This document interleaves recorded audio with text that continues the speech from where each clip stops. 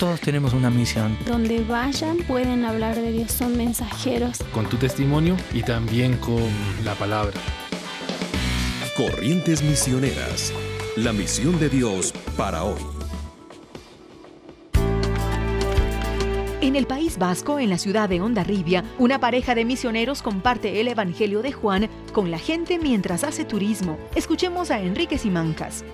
Hondarribia es un pueblito que está a apenas 2 kilómetros de Irún. 2 kilómetros. Es España, porque el País Vasco es la región a la que pertenece, o sea, la provincia a la que pertenece estos pueblos. Ahí nos dimos cuenta de que había bastantes pueblos que no tenían obra ninguna obra, o sea, no había testimonio ninguno de la fe. Y cuando nos dimos cuenta de que este pueblo, que está a 2 kilómetros del nuestro, no tenía obra, dijimos, mira, podemos... En lugar de pasear simplemente, porque es un pueblo muy bonito, un pueblo costero, tiene mar, es muy famoso en España para visitar, para hacer turismo. Y ahí íbamos con nuestras mochilas, en las bicicletas, y llegamos y nos poníamos a repartir el Evangelio de Juan. Entonces íbamos orando por la gente, por las calles y repartiendo este Evangelio. Nuestra idea era sembrar. Repartiríamos alrededor de unos 1000, varias cajas repartimos.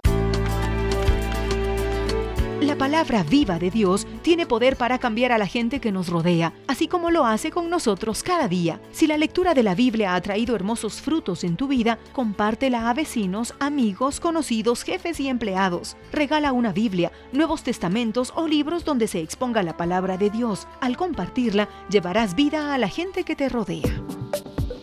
Corrientes Misioneras, una producción de Corrientes, Centro de Entrenamiento Misionero asociado a HCJB. ¿Quieres ser un agente eficaz en el cumplimiento de la misión? Visita corrientesmisioneras.org.